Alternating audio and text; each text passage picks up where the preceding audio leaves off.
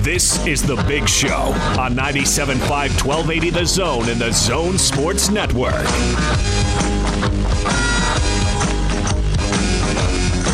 Big Show, Gordon Monson, Jake Scott, 97.5 and 1280 The Zone. Welcome on back. We're going to talk to David Locke coming up here momentarily. We just got into not a debate during the break, but I had no idea there were multiple ways that you could spell Utah. Apparently, President Trump tweeted about some federal money going to fund a bus line in Ogden. He sent it out about 45 minutes ago, but he spelled it Utahans.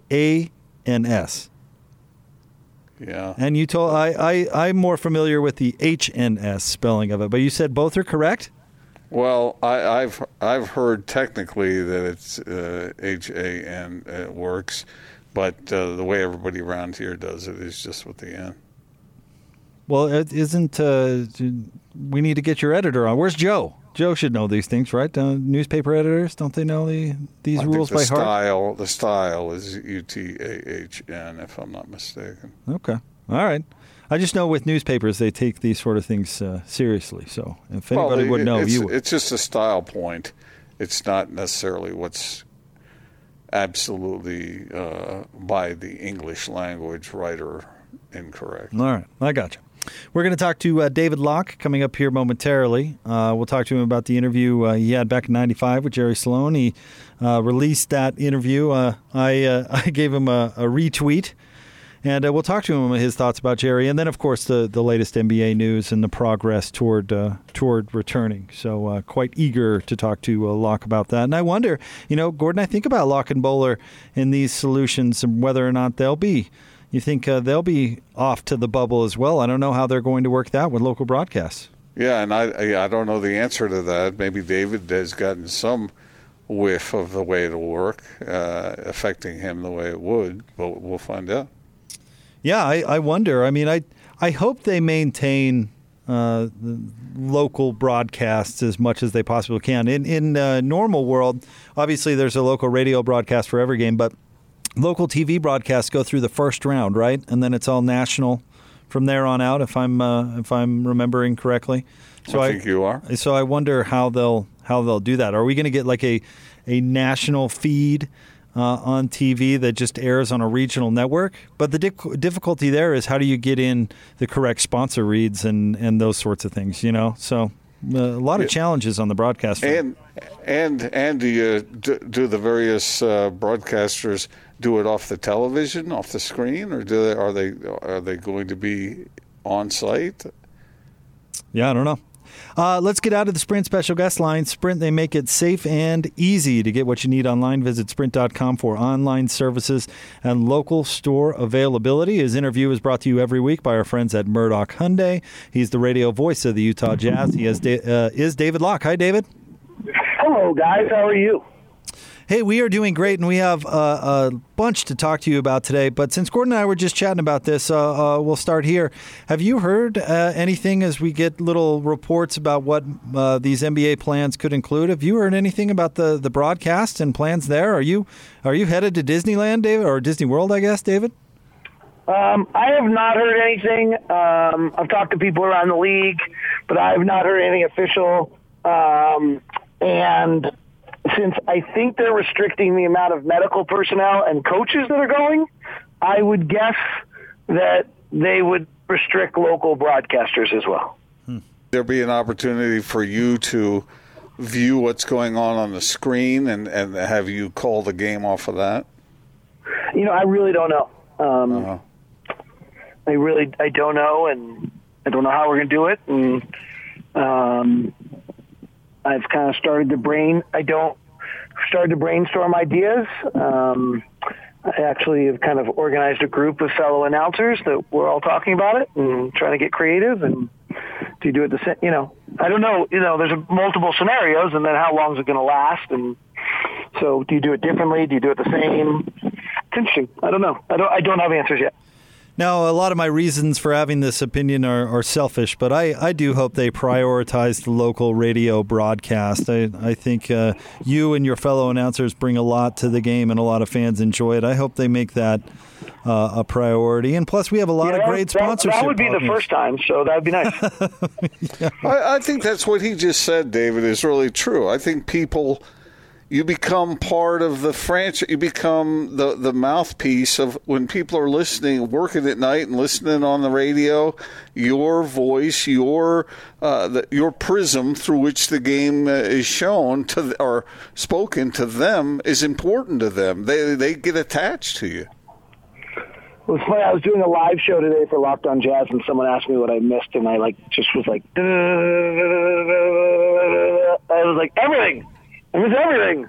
I miss all of it. I miss the fear of failure. I miss the fear of screwing up. I miss the connection with fans. I miss relaying the information. I miss it all. So, that's nice of you to say.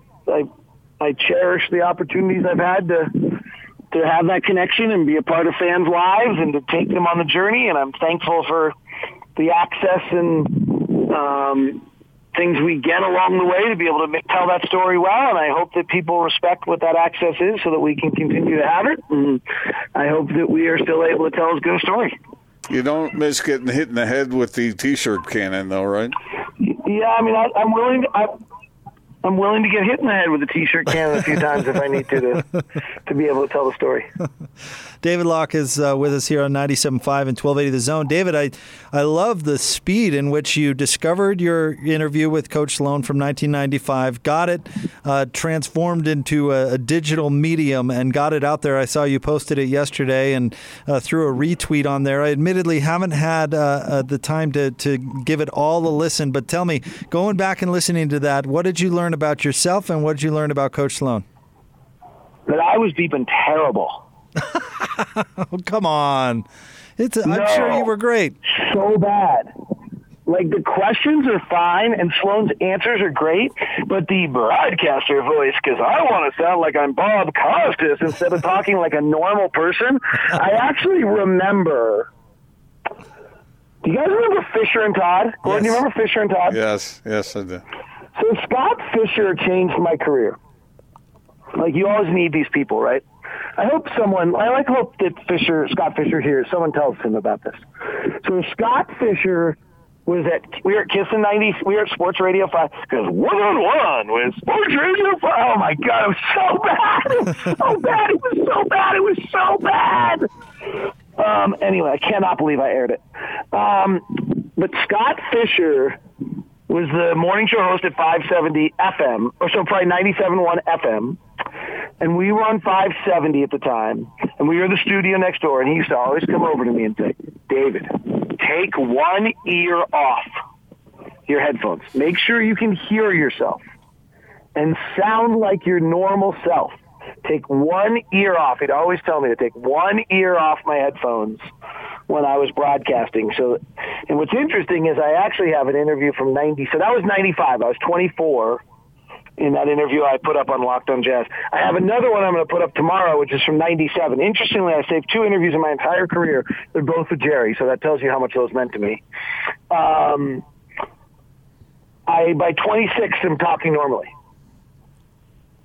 So someone got to me, and I think it was Scott Fisher who changed it. But oh my gosh, I was terrible. I've only saved like 6 things. I saved a Salt Lake Golden Eagles hockey game I called.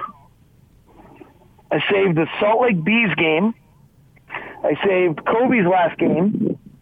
I saved my last game as the Sonics announcer because I kind of knew it was my last game. And I saved 2 Jerry interviews. And I saved my last show in Salt Lake before I moved to Seattle.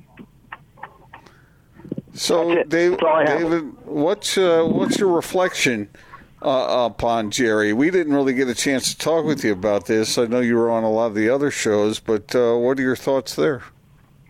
I mean, I think Jerry, and even that, and what's interesting about that interview, it's 95, right? So he hasn't been to a finals yet, right? The kind of complete picture of all, of everyone. Of Jerry by the end is, hey, he's taken his team to finals. He's gotten over the hurdles. He's proven what he needed to prove. Even though he didn't get the Coach of the Year, he becomes a Hall of Famer. And in that interview, he is true. He is the exact same person that he was, that he said to be and everything. I mean, this was someone who truly there's people who are consistent to their brand, but their brand is fabricated. This guy was consistent to who he is and was in his life every minute along the way. And I think that's the signature to Jerry. Gosh, he was kind to do that interview with me. I was such a pain in his ass. And for him to sit down and do that interview tells you a lot also, that like he was willing to do that and take that time. And obviously by the end, we became whatever. I mean, I don't know if we were friends, but we became, we were connected and we got along great, and we spent a lot of time together, and we did those Legends lunches every first Tuesday of every month for a few years there that were really neat to see by the end. So, but in 1995, there was no reason for him to sit down with me. He was probably not a fan. And so, that tells you, I think, a lot about him as well, though, is that he had a respect for everybody around him and what they were doing.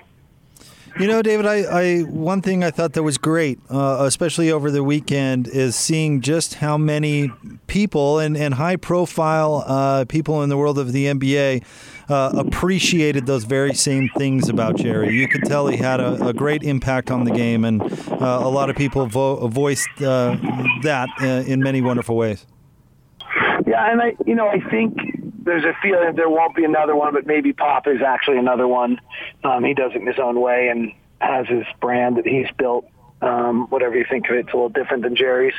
But he's probably going to have some similar NBA. But then that could be, then that might be it. Like there's that kind of run and that length. And, there were some interesting aspects of Jerry. Jerry was not like the modern day player who needs someone to talk to him all the time. Jerry didn't believe in talking to his players very much. He thought they'd wear him out. Like that was one of the things he thought was the key to his longevity, is if I don't communicate, I don't bother them, I don't talk to them very much, like then I'm not bothering them. And like he'd always get asked, like when he benched someone, well, did you talk to him? Why would I talk to him? Like his job is to show up and play tomorrow. I always thought that was like, whoa, really? But that's, when I suddenly saw him work as the play-by-play announcer, that was very much the approach. Like if I have to talk to one of these guys every single time I make a decision, then I got to talk to him every time. And then what I think are decisions, it just goes down this interesting road. It's very different than the way you coach players today. But it's an interesting contrast. So, David, we talked about the upcoming restart of the season. I'm curious to know. Where are you, Gordon? What do you want? Do you want 16 teams just straight into playoffs? Yeah, that's what I was going to ask you. That's I want to know what you want. All 30. I would go straight to the postseason. And I know that there are those who say they'll be rusty and all that. I say put them through a training camp, get them ready to go, and go straight into it. Because I think there are teams that, even teams, if they do the playoff plus, David, you would have a number of teams who would be trying to qualify maybe for that 8th spot in the West. But once a team loses a game or so, then what's going to happen after that? I think it just could get messy. I would prefer seeing teams that are motivated to compete at the highest level they can. So there are 3 factors, maybe 4 factors that are going on here. The overriding one is safety, right? And I actually don't even think we know what that is. The second one is basketball fairness. The next one is revenue. And then the third one is quality of basketball. And what I find so difficult right now is if you were to put those as circles, they don't all intersect. Right? Right. Mm-hmm. So, they're saying that the safest thing to do is just have 16 teams. Okay, it's probably true, but I'd like some really definitive answer on like what the difference between 16 and 20 is. I don't think I've gotten that. I feel like that's really untalked about. And like the best basketball sense is to go play 10 or 12 games and let everyone be at their peak so that we can have the best playoffs. Well, that's going to be difficult to get done. The best revenue thing is to get a bunch of get some more games in for the regional sports networks before the playoffs. Well, that's going to be hard to get done with comments like what Dame had to say. So it's a really fascinating game that's being played right now because the circles that we're discussing don't intersect in an easy manner. And someone's going to have to just decide which is the most important item of all. And then safety is probably the most important. But even there, I would quibble with that. Because you know what the safest thing is? Not playing, and we're not doing that. We're playing. So, we've already taken the risk. The risk is going to take place because we're going to go and play. That's risky. By definition. How big a risk? I don't really know. What do we what defines risk? And then I don't really have a clear vision of whether actually adding 4 teams exponentially changes the risk of what's going on, or does adding and are we really just adding 4, or once we add 4, do we have to really add 8 and go to 24? I think what's so complicated here is the best basketball is not the best revenue, which is not the fairest. They're not together. If you go to this World Cup thing and you're the Lakers and you're the Bucks, I'm pissed. And frankly, if we go straight to the playoffs and the Lakers or the Bucks, I'm not that happy because I'd like to be able to get what happens if we're rusty and we suddenly get knocked out right away, but at least our regular season counts or something. In the World Cup format, our regular season doesn't even really count for anything. Do you like the mixing of the 2 conferences and seeding 1 through 16? So my viewpoint on this is I think we should try everything right now. So I would actually probably be pro 20 or 24 and do the World Cup and see how it works. See whether it's worth anything. Or I would be pro the 16 and seed it, other than the fact we have to play the Rockets again. Are you kidding me? I would do it that way. I would change it up. I would try new things. I would see how it feels. I would do things just because you can right now, and it's a unique circumstance. I think the chances of getting any of them approved is 0. I think that unless the TV revenue to get the regional sports networks some more TV deals is such a huge factor for the well-being of the league. And let's not forget, it's a business. I think we're going to end up with 16 teams and straight to the playoffs, like you said, Gordon, because I just think everything else will be too hard to get approved. There might be a lot of things, I guess, that you could answer this question with, David, but what is the first thing that comes to mind when I ask you, what do you think is keeping Adam Silver up at night? What big issue? What's the biggest issue facing the NBA right now in its comeback? That you get a massive outbreak and you have to stop. But I want to be on the record on this before, in case it happens, so it doesn't sound like I'm being a Pollyanna on the backside.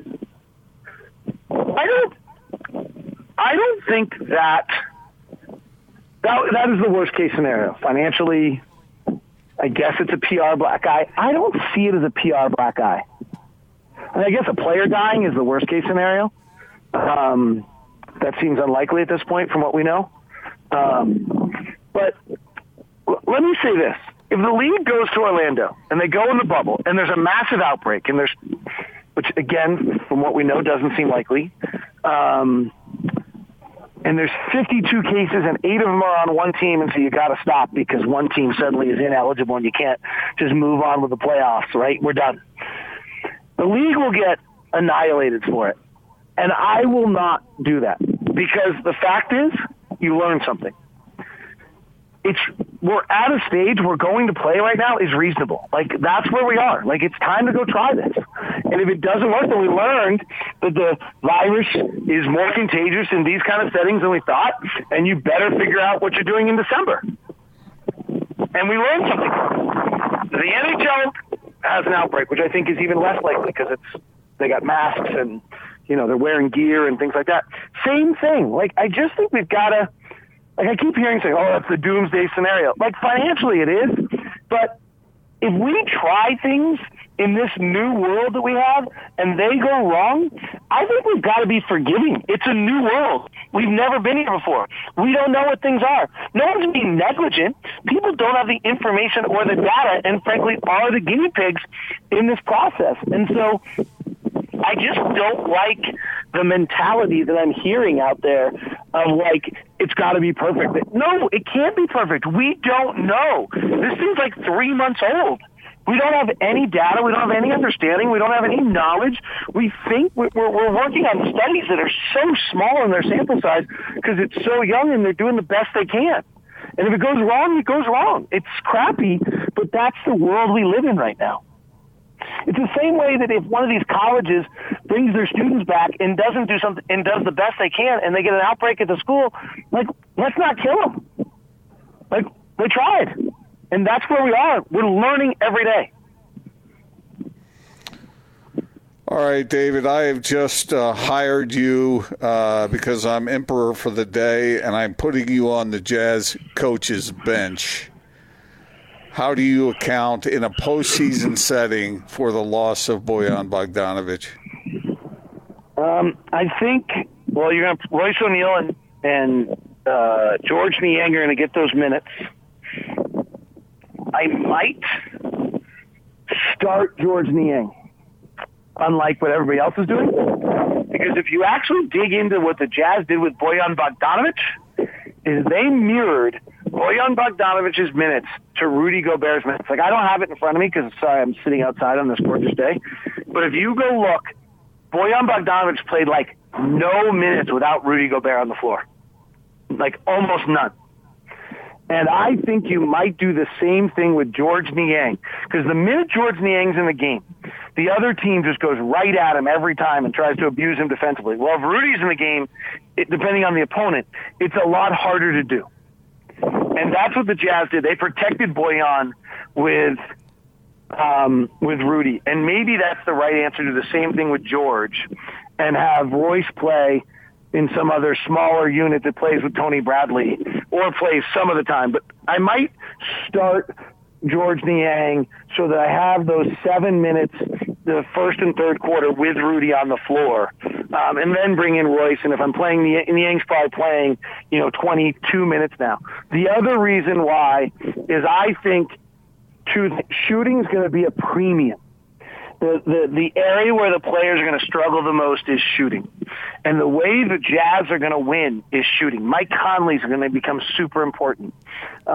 George Niang, if we can get all of our guys to find a way to get catch and shoots and early catch and shoots and bomb the three and make them, we are the best shooting team in the league. And if we can hold to that shooting level, and we're largely the best shooting team because of Bojan, so that's a big loss. But if we can hold to that shooting level while everybody else is struggling a little bit with their shot, and we've got Rudy defending, that's how they're going to be successful in July. So I would actually kind of mirror, that's a subtle thing they did. I haven't heard a lot of people talk about it, but if you go look, Bojan Bogdanovic played almost every minute with Rudy Gobert. David, as always, thank you for jumping on. We really appreciate it. All right, good talking with you guys. Always enjoy it. I'm super incredibly impressed by the work of your station and what you've done and held together during this span without sports. I've listened to more than usual. The commitment to the community, the creativity in the discussions, the quality of the discussions have been world class. Huge compliments to everybody at 1280 The Zone. Thanks, buddy. That means a lot. Thanks, David. And by the way, when I heard that interview that you were doing with Jerry, that voice, how you can be as critical as you want, but it brought back fond memories back when you were a young buck. I was terrible.